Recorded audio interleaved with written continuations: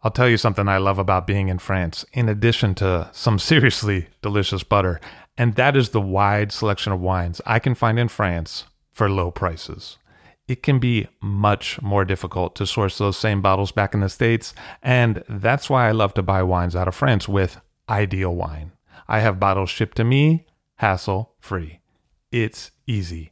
Ideal Wine has a new auction every week and is a great source for iconic names like Ouet, Louis Roeder, and Domaine Leflevre, as well as rising stars like Arnaud Lachaud, Gonon, and Tissot. Find the wines you'd rather be drinking at idealwine.com. That's IDEALWINE.com and have the wine shipped to you in the States. Use the promo code FIRST, F-I-R-S-T, for $15 off your first order of $150 or more. Hey, that's $15 you could save, and that is some good butter money. See for yourself at Ideal Wine. I'll drink to that, where we get behind the scenes of the beverage business. I'm Levi Dalton. I'm Erin Scala. And here's our show today.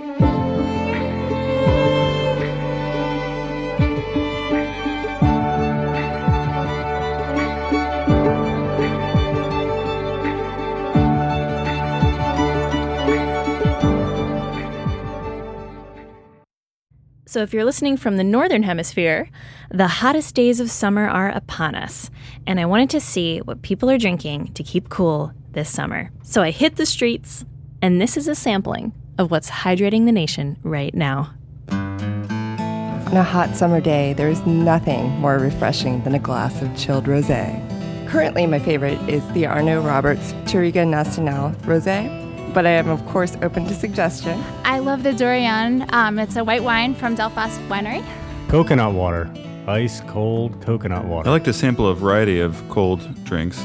Last night I had an unfiltered chilled sake, and I've been drinking a lot of cold beers, IPAs and lagers and things of this nature. Some lovely, sparkling, local hard cider. Muscadet is always a winner. What are you drinking this summer on the hottest days? Lemon Thyme Collins. It's a version of the Tom Collins drink. It has a little thyme flavor with the lemon thyme syrup, which is a simple syrup infused with essence of lemon and the herb thyme. This summer, I've been cooling off with Prosecco and Italian rosés. I'm drinking watermelon. Watermelon? Yeah. I don't know what I'm drinking on the hottest days of summer, but when I'm not out here just like in the heat, I'm drinking Gatorade and some water, but I mean, beer is good. I'm drinking a Pepsi. Pepsi? Yeah. You're not a Coke person? No, I'm not a Coke person. Yeah, you is. Now I was expecting a lot of fancy drinks. It's 2014 and people have so much variety. But the most popular answer was... Water. Water. Lots of water. I love a great sparkling water when I'm very thirsty on a hot summer day. I'm drinking on everything that's cold. Whatever cold, that's what I want to drink over till I froze. If you could have anything you wanted, what would it be? Cold water. Nothing like water. Sometimes they got hot water, then they got cold water, but you just got to understand it's water. Water is water. Water is water. It just tastes so good. It's just water. It's just so refreshing. But I'm currently drinking some ice cold natural spring water. But I prefer, Fiji, Aquafina water, or my favorite beverage is Mountain Dew. Mountain Dew? Yes. You doing the dew sometimes? Yeah. All right. Yeah, not the booty dew, but the dew. Gatorade. Kool-Aid. I'm drinking lemonade. I'm on the porch relaxing, and yeah, that's what I'm doing. Sweet or sour lemonade? Sweet. I'm going to always drink some Smirnoff. Smirnoff? Yeah, I used to drink that. I had that bottle earlier today. The screwdriver, the pineapple flavor. I like a nice, refreshing cerveza. Well, it's hard to say what I'm be drinking, because I'm be drinking everything. Everything. It's called everything. They got everything mixed up in it. It's nothing but a little bit of shot, but it gets you right where you need to be. I think that's a Long Island iced tea. But there is one guy that's drinking martinis. Oh, I'm on the beach with a dry martini. Extra rocks. Extra rocks? Yeah. What, gin or vodka? Gotta be gin, because gin make you sin. That's right, folks. You heard it here first. Gin makes you sin. Stay cool, everybody.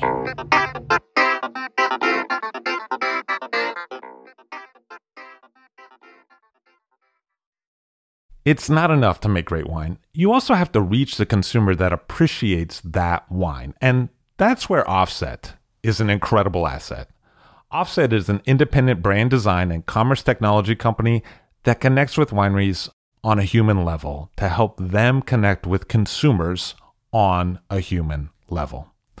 Offset is based in wine country and staffed by creative strategists and technologists who are superb at helping create and evolve wine brands through visual identity and package design, developing the look, feel, and tone of your web content, as well as building beautiful and effective websites powered by their proprietary e-commerce platform, Offset Commerce.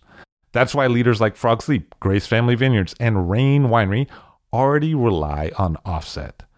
Reach out to the brilliant team at Offset at offsetpartners.com. That's OFFSET partners with an S.com. Offset is focused on the wine industry and can embrace the nuanced needs of your wine brand.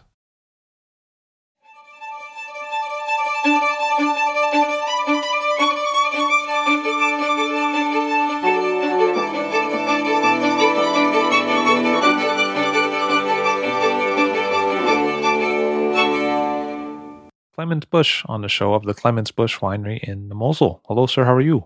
Yeah, fine. Thank you. Very nice to have you here. Just arrived. Welcome to New York. Thank you very much. So tell me a little bit about your winery. Where are you located? We are located at the Mosel region and directly in the middle part of the Mosel. It's a wonderful village named Pünderich. And we love to work in the vineyard sites of the Pündericher Marienburg. It's a wonderful place for us because our house, old house of the family, is directly at the Mosel River. And we have 80% of the vineyards in the view. And for us, it's a kind of lifestyle, of course. Yeah. And when did you get started with the winery? Yeah, the family makes wine for a very long time. The house is built in 1663 and it's in the family for the whole time. And the people has no chance to make another thing. They has to work with wine. And in the Middle Age, there has also a lot of animals. It's like a farm. So it was a mixed farming. They make farming, a little bit of farming, but also a little bit of wine. They has everything to live. They are happy, I think. And my father and my grandfather started to make its professional wine. And they started to make this in the 1920s, in this time. And they make the wine business. But then with the Second Wine War, there was a break.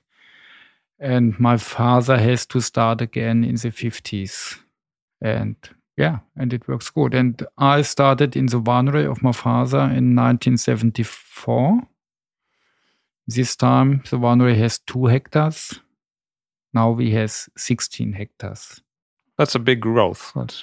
Yeah, because a lot of other growers stopped working. They has no children who likes to do the work. And so it's a chance for us to get more vineyards. And it's a good chance to get a lot of vineyards in the good vineyard sites, in the best area. Yeah.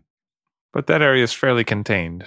It's pretty much in one spot that you have the vineyards. Yeah. And we like to do it in this on a very small place because this vineyard side of Marienburg is very special. We have 3 different kind of soil on a very small place. We have the most important is the gray slate section. I think it's nearly 60%. Then we have in the middle of the gray slate a small part in the blue slate. We love it. It's a great soil. And then on the left side of the Marienburg, we have also the red slate section. It's the end of a red vein which goes through the Eifel and comes to the Mosel at Piespotter Goldtröpfchen a little bit. Also Erdener Treppchen, Erdener Prälat. It's the most important vineyards with red slate, and also Ötziger Würzgarten, of course. And this vein with the same soil finished at the Pünderischer Marienburg in our Roten Pfad vineyard. And we likes to work the soil out in our wines. So that's unusual that one producer would have the 3 different kinds of slate in vineyard parcels that they own. Yeah. When you taste the wines from those different parcels, what are the differences that the slate gives to the wine? The gray slate has more the elegant style. It's a softer slate. It has a very elegant style with yellow fruit, white peach. And the blue slate is a little bit stronger. The blue slate is the hardest slate we have. And so there is a very intense astringation in this wine if the wine is young. And it goes through the whole taste. And in the finish, you have a wonderful explosion of fruit. Also, yellow fruit. And if the wine will be riper from the blue slate, you have a lot of exotic fruit, tropical fruit in these wines. And then the red slate is very special. There are a lot of herbs in the taste. It's more structure, more complexity. And a lot of people told me sometimes it's not the typical style of Mosel wine, but it's of course Mosel wine, but in another way. And we like it because it's great after 5, 6, 7 years aging. You label by parcel inside the Marienburg. Yeah. Most of your holdings are in the Marienburg, most of your hectares. Mm-hmm. But then when you bottle the wines, you put the parcel name in addition to the Marienburg. Yeah. And what are those different parcels? It's old vineyards names. And before the German wine law was made in 1971, we have these different vineyards names. We have the Pünderischer Marienburg Treppchen, also like the Erdener Treppchen. We have the Pünderischer Marienburg Fahrlei. We have the Pünderischer Marienburg Falkenlei, and so on. There are a lot of different vineyards named in the Pünderischer Marienburg. And so it's a sign for me also that the old growers knows what's the best, where is the difference in these wines, of course. It's a matter of parcel and it's a matter of exposure, and it's also a matter, as you explained, of the different slates. Yeah. And you bottle with capsules that indicate the different slate color by capsule color. Right. So I can tell in the market if it's a blue capsule from Clemens Busch, that's the blue slate parcel. Blue slate, of course, yeah. And what about the different vine age in those parcels? Does it vary widely? It's very different, of course. The oldest wines are 85 years old.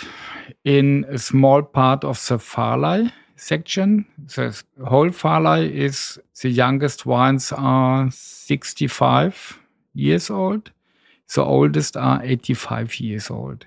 And the oldest wines are named Fahrlei Terrassen. It's small terraces with the oldest wine. And so in this wines is more complexity. You have more ripeness also, so a higher quality level. And we like to show this, of course. And then we have the Roten Pfad also. We make recultivation in this part. So we have wines which are also 80 and 85 years old, but we also replanted some parts of the Roten Pfad with 7-8 years old wines. And these wines are going in the estate Riesling. Yeah. For the GGs, our Grand Crus, we need wines from older wines. And you do make a lot of GG wine. You make a lot of dry wine. There's a lot of good vineyards, of course. For us, it's really a great thing. We have 80% of our vineyards in the steep vineyard sides of the Marienburg, and it's classified for the Grand Cru.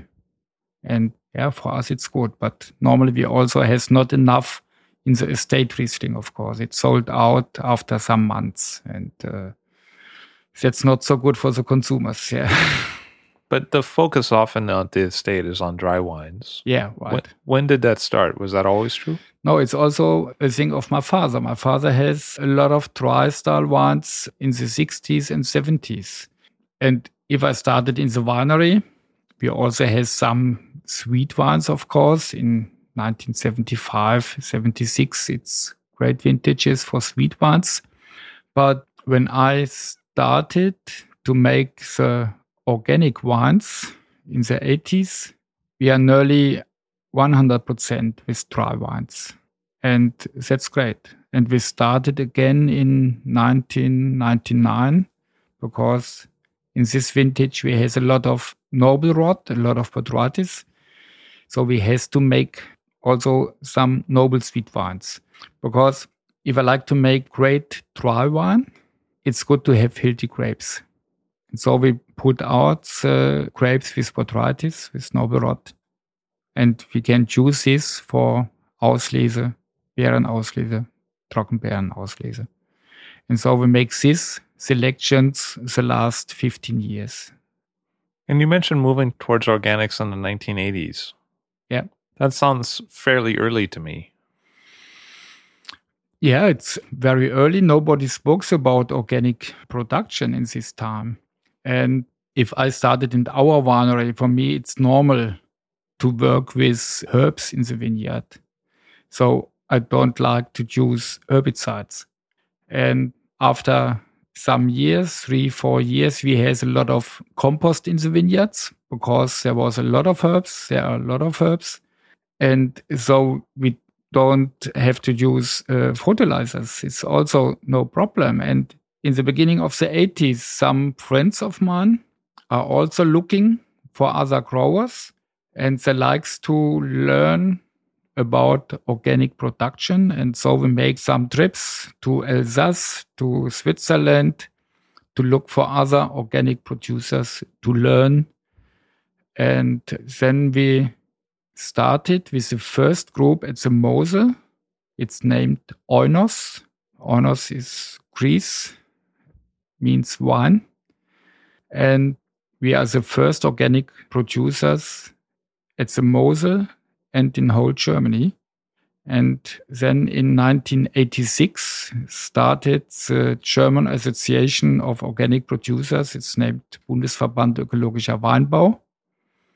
And since this time, we are classified. And it's 60 producers which started. So somewhat early in terms of Germany, somewhat early in terms of Europe. And I think so, yeah.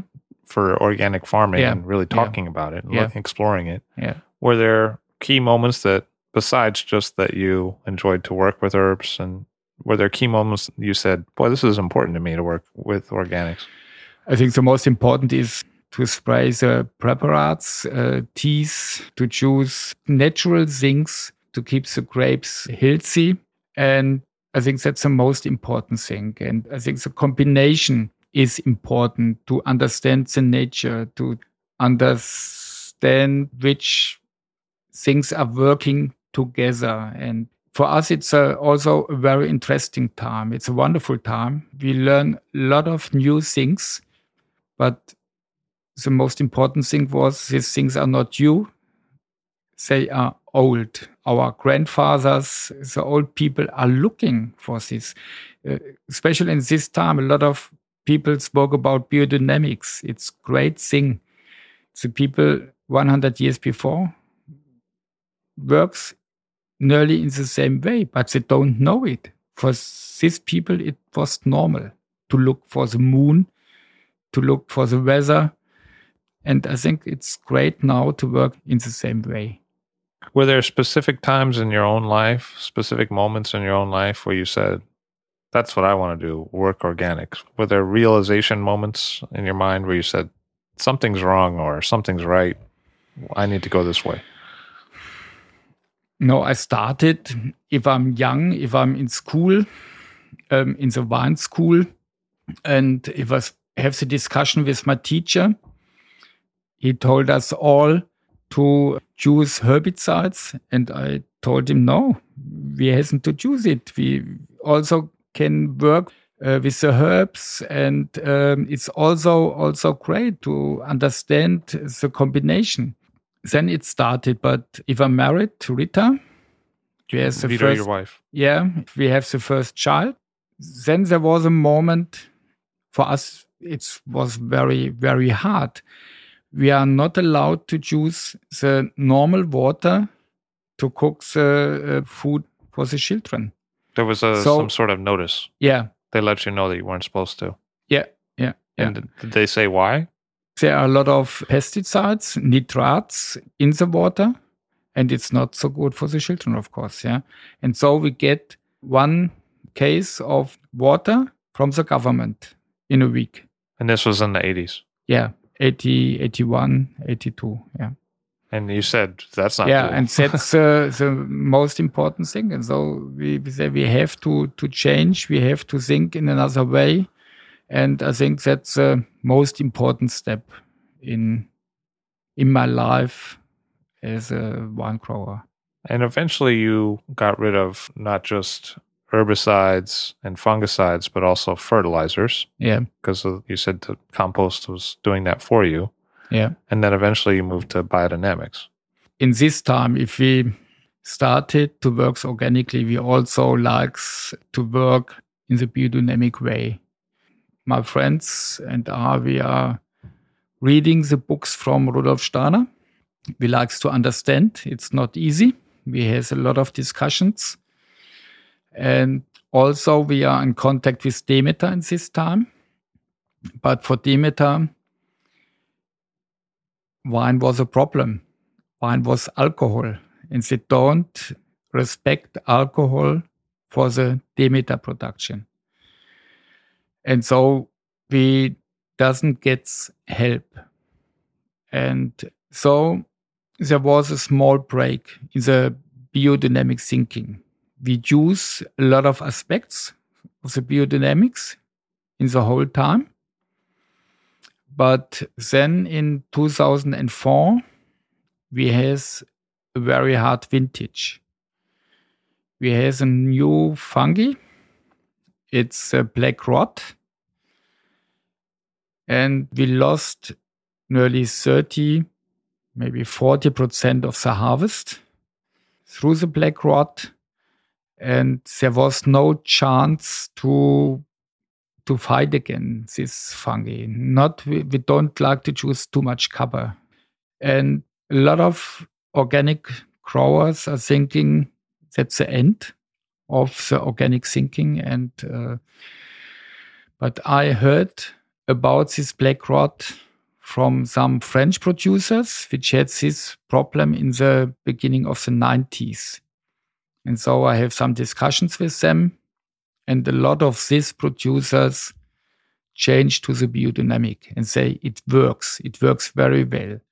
You also have to choose copper, but only a little bit, like in the homeopathy. The copper sulfate. Yeah, but only a very small quantity, and it works.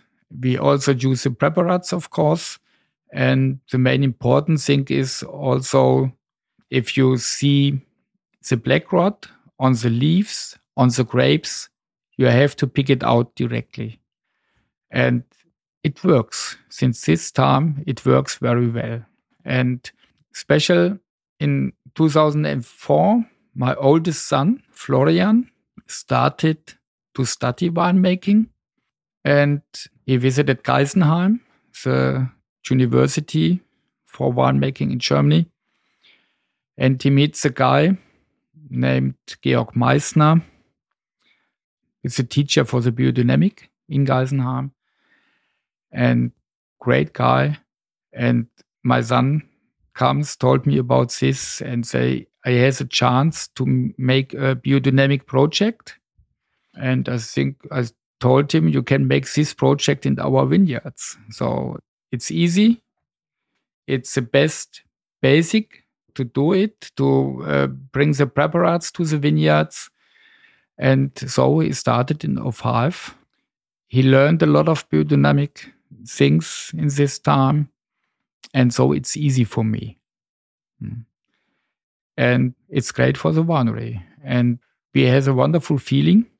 If we are looking for the wines, they has a good vitality since this time. It's special since 2007. Yeah, and now it works very well.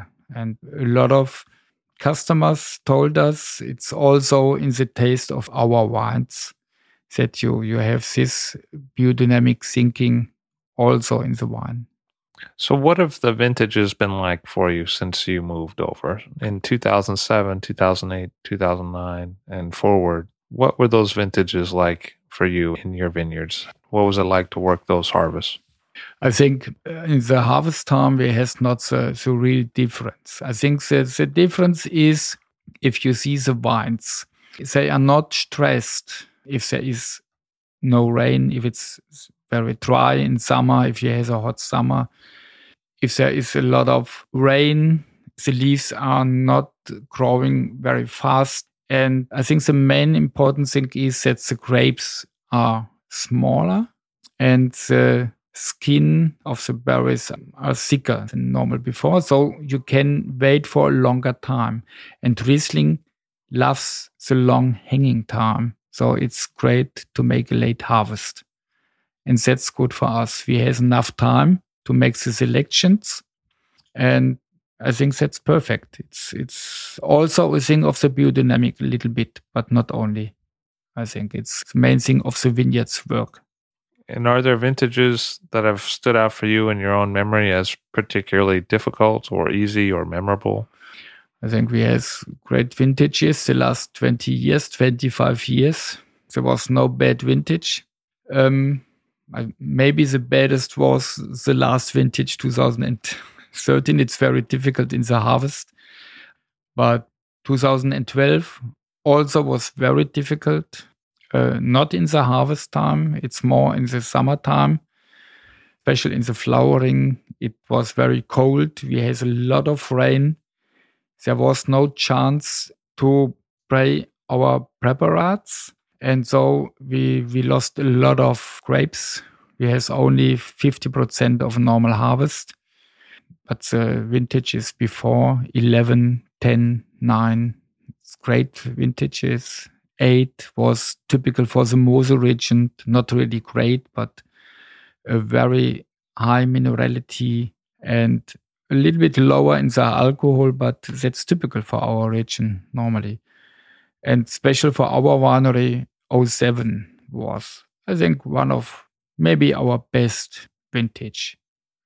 06, very special, a lot of noble sweet wines because there was a lot of botrytis. 05 was really great. 04, I told you, it's with a black rot.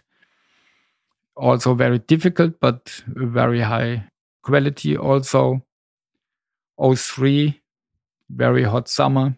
Difficult for us in the harvest, of course, but also difficult for the consumers because a very special vintage with a very low acidity.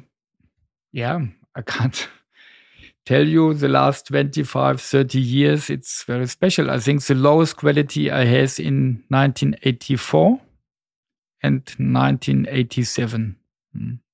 So it's really interesting because you have different kinds of slate, 3 different kinds of slate from the same producer, and you make both dry and nobly sweet wines. Yeah. Do you see terroir of a vineyard articulate differently between dry and off-dry and sweet wines? Does the character of a vineyard change based on whether it's dry or whether it's not dry with the signatures of that vineyard? I think we have the terroir also in the semi-dry and also in the sweet wines.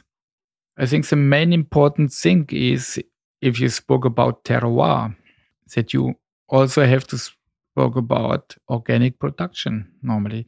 I think you can speak from terroir if you use nothing else. If you don't use cultivated yeast, enzymes, farnings, and. Normally, maybe it will be the best you don't use sulfur, but that's difficult. Especially in our area, I think it's very difficult. We make some experiments to work without sulfur, but it doesn't work very well. So I think we choose a little bit of sulfur, but not too much. And a little bit is very low, and that's enough to keep the wine for a very long time. But that's the only thing we give to the wine, nothing else. And when do you add that sulfur? Is that at bottling or during fermentation? Just for the bottling.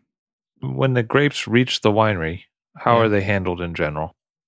They are crushed a little bit, and then we make maceration. If there is a chance to make maceration, we have to look for the grapes before. And not every vintage is good to make maceration. Does it depend on the botrytis? Or? Yeah, sure. If the temperature is too high in the harvest time, we have no chance to hold it all. Then we make a very low pressing, only with 0.4 bar. It's very low, but for 8, maybe 12 hours. Oh, so that's quite long. Yeah, for a long time, yeah. And then we make normal sedimentation, and then the wine comes into the barrel. Old oak barrels, big barrels, 1,000-liter barrels. These are typical for our area. So spoke about Moselfuder. And then sometimes the fermentation started after 2 weeks, sometimes after 2 months. And it needs, in our cellar, it needs a long time. Normal is a fermentation time between 6 and 8 months. Then there is a difference. Sometimes we need 12 months. We also has in 05, we have a wine from the Farley which needs 30 months. And we respect this. And now in 2013, we have no winter. It's warm in the winter time, so the cellar is not cold. So the fermentation goes a little bit faster. And it happens by itself. And we are looking, tasting the wines. And I think for us, winemaking means the wine makes itself. You said for that 05, that was a 30-month, 30. 30 months, 30, yeah. So that's quite a long period of time. But it happens. Yeah. Sometimes it stopped, but there was no oxidation. And so we're thinking maybe the fermentation comes again. For us, this wine was too sweet in the time before, and then the fermentation started again, stopped sometimes, and then it started again. And in the end, it's not really dry. It stopped with 10 grams of residual sugar. But it's great. If you open this bottle now, you have to take it in the decanter, and you can drink this wine for 2 weeks, 3 weeks. It's no problem. It will be better every time. So when it's decided that it's done, do you change the temperature? Do you filter? What do you do to make sure it doesn't start again? No, normally the wine is dry in this time and it doesn't start again in this time. Because there's no more sugar. Yeah. And we are looking for the wine, of course. The barrel must be full. That's important. And if the wine is clear, we have to taste it, of course. And then we have to say, okay, maybe the acidity is too high. Then we make a little bit of batonnage to get more structure. Then the structure of the wine keeps more acidity. It's not so in front. And also there is more flowering in the nose. And its heat contact is better for the stabilization, for the natural stabilization of the wine. So you doesn't need a lot of sulfur, of course. And it's a lot of things which are important to get the good wine. It's a lot of small things. And what about malolactic fermentation? Does that happen? It's the same. Sometimes it happens, yeah. If you have the optimal ripeness in the grapes, the pH is very high. And if you have this long fermentation time, the fermentation comes also, it's nature for us. And we respect this also. Sometimes it happens. And in the next vintage, it doesn't happen because pH is too low. The bacteria are in our barrels, but it doesn't work if the pH is too low.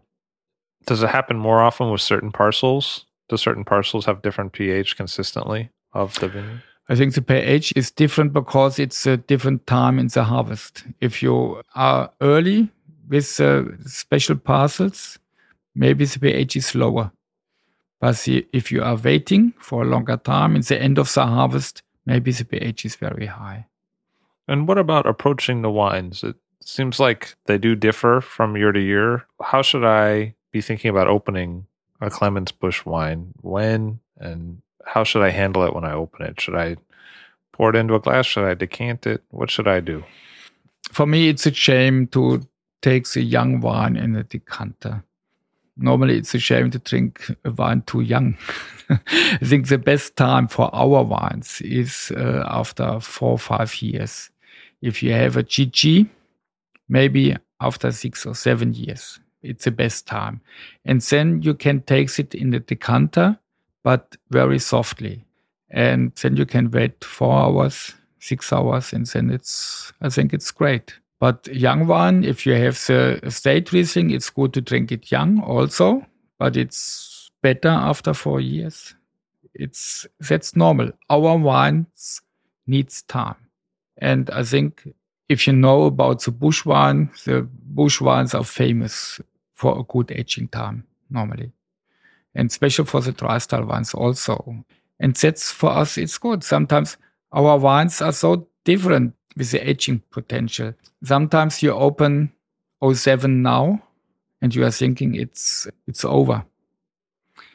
And after 6 months later, it's better than every time before.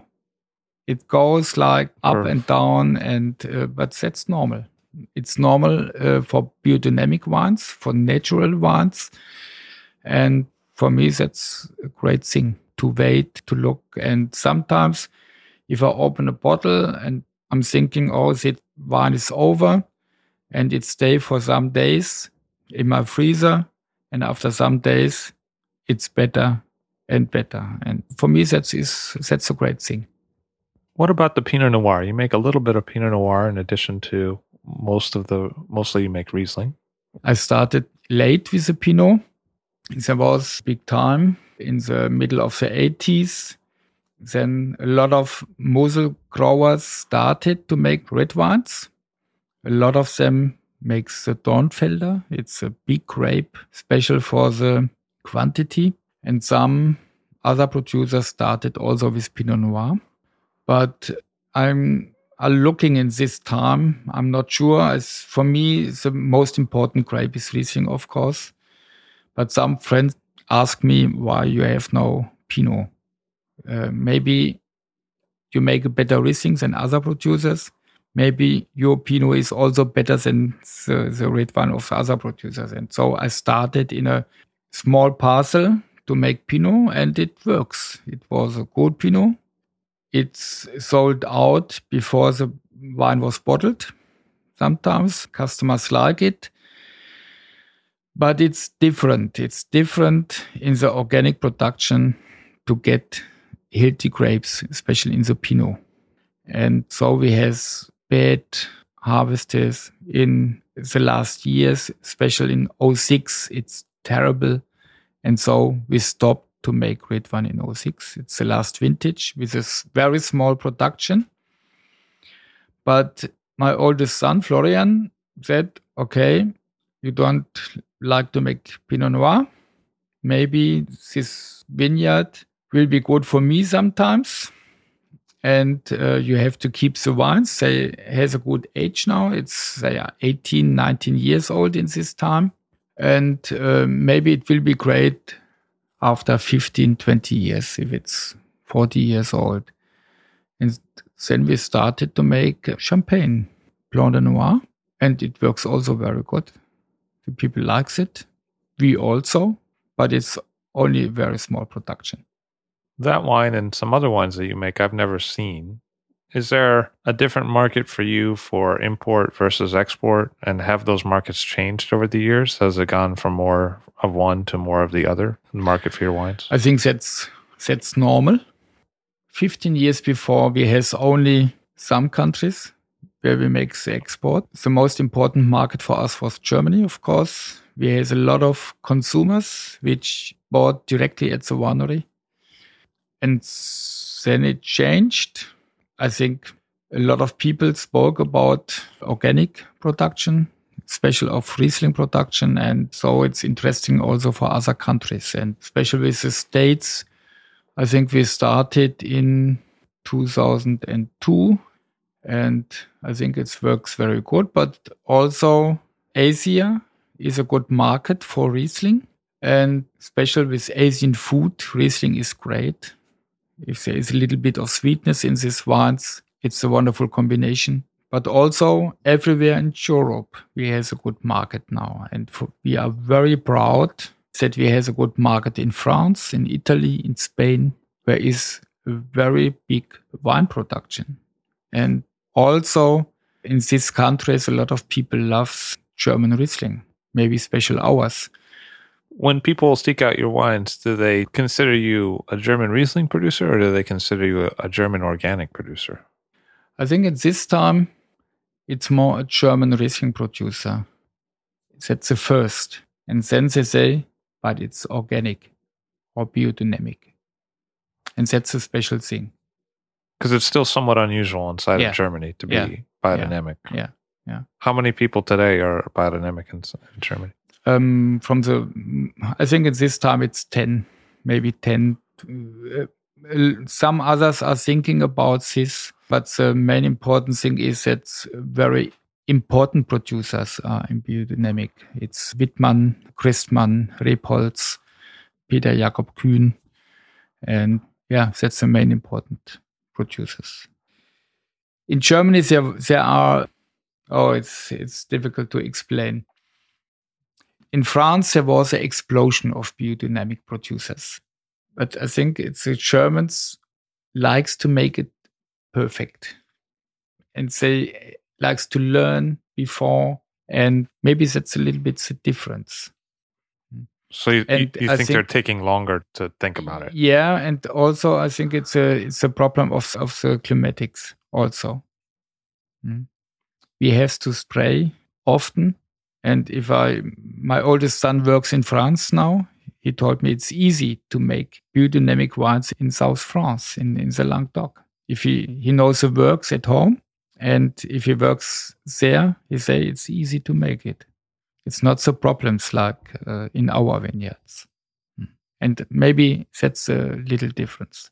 But a lot of German producers, especially in the VTP, knows about the combination between organic and quality. And I think they learned to understand that if you make higher quality, you have to work in the organic way and maybe in the biodynamic. It started more and more. If you spoke about Austrian wines, there was also an explosion of biodynamic production. And what about climate change in the region?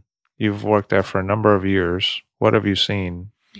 I think there is a climate change, but we have to work with this. We have to respect this. And I think it's not really a problem. The smaller problem is the higher alcohol, if you have more ripeness in the grape sometimes.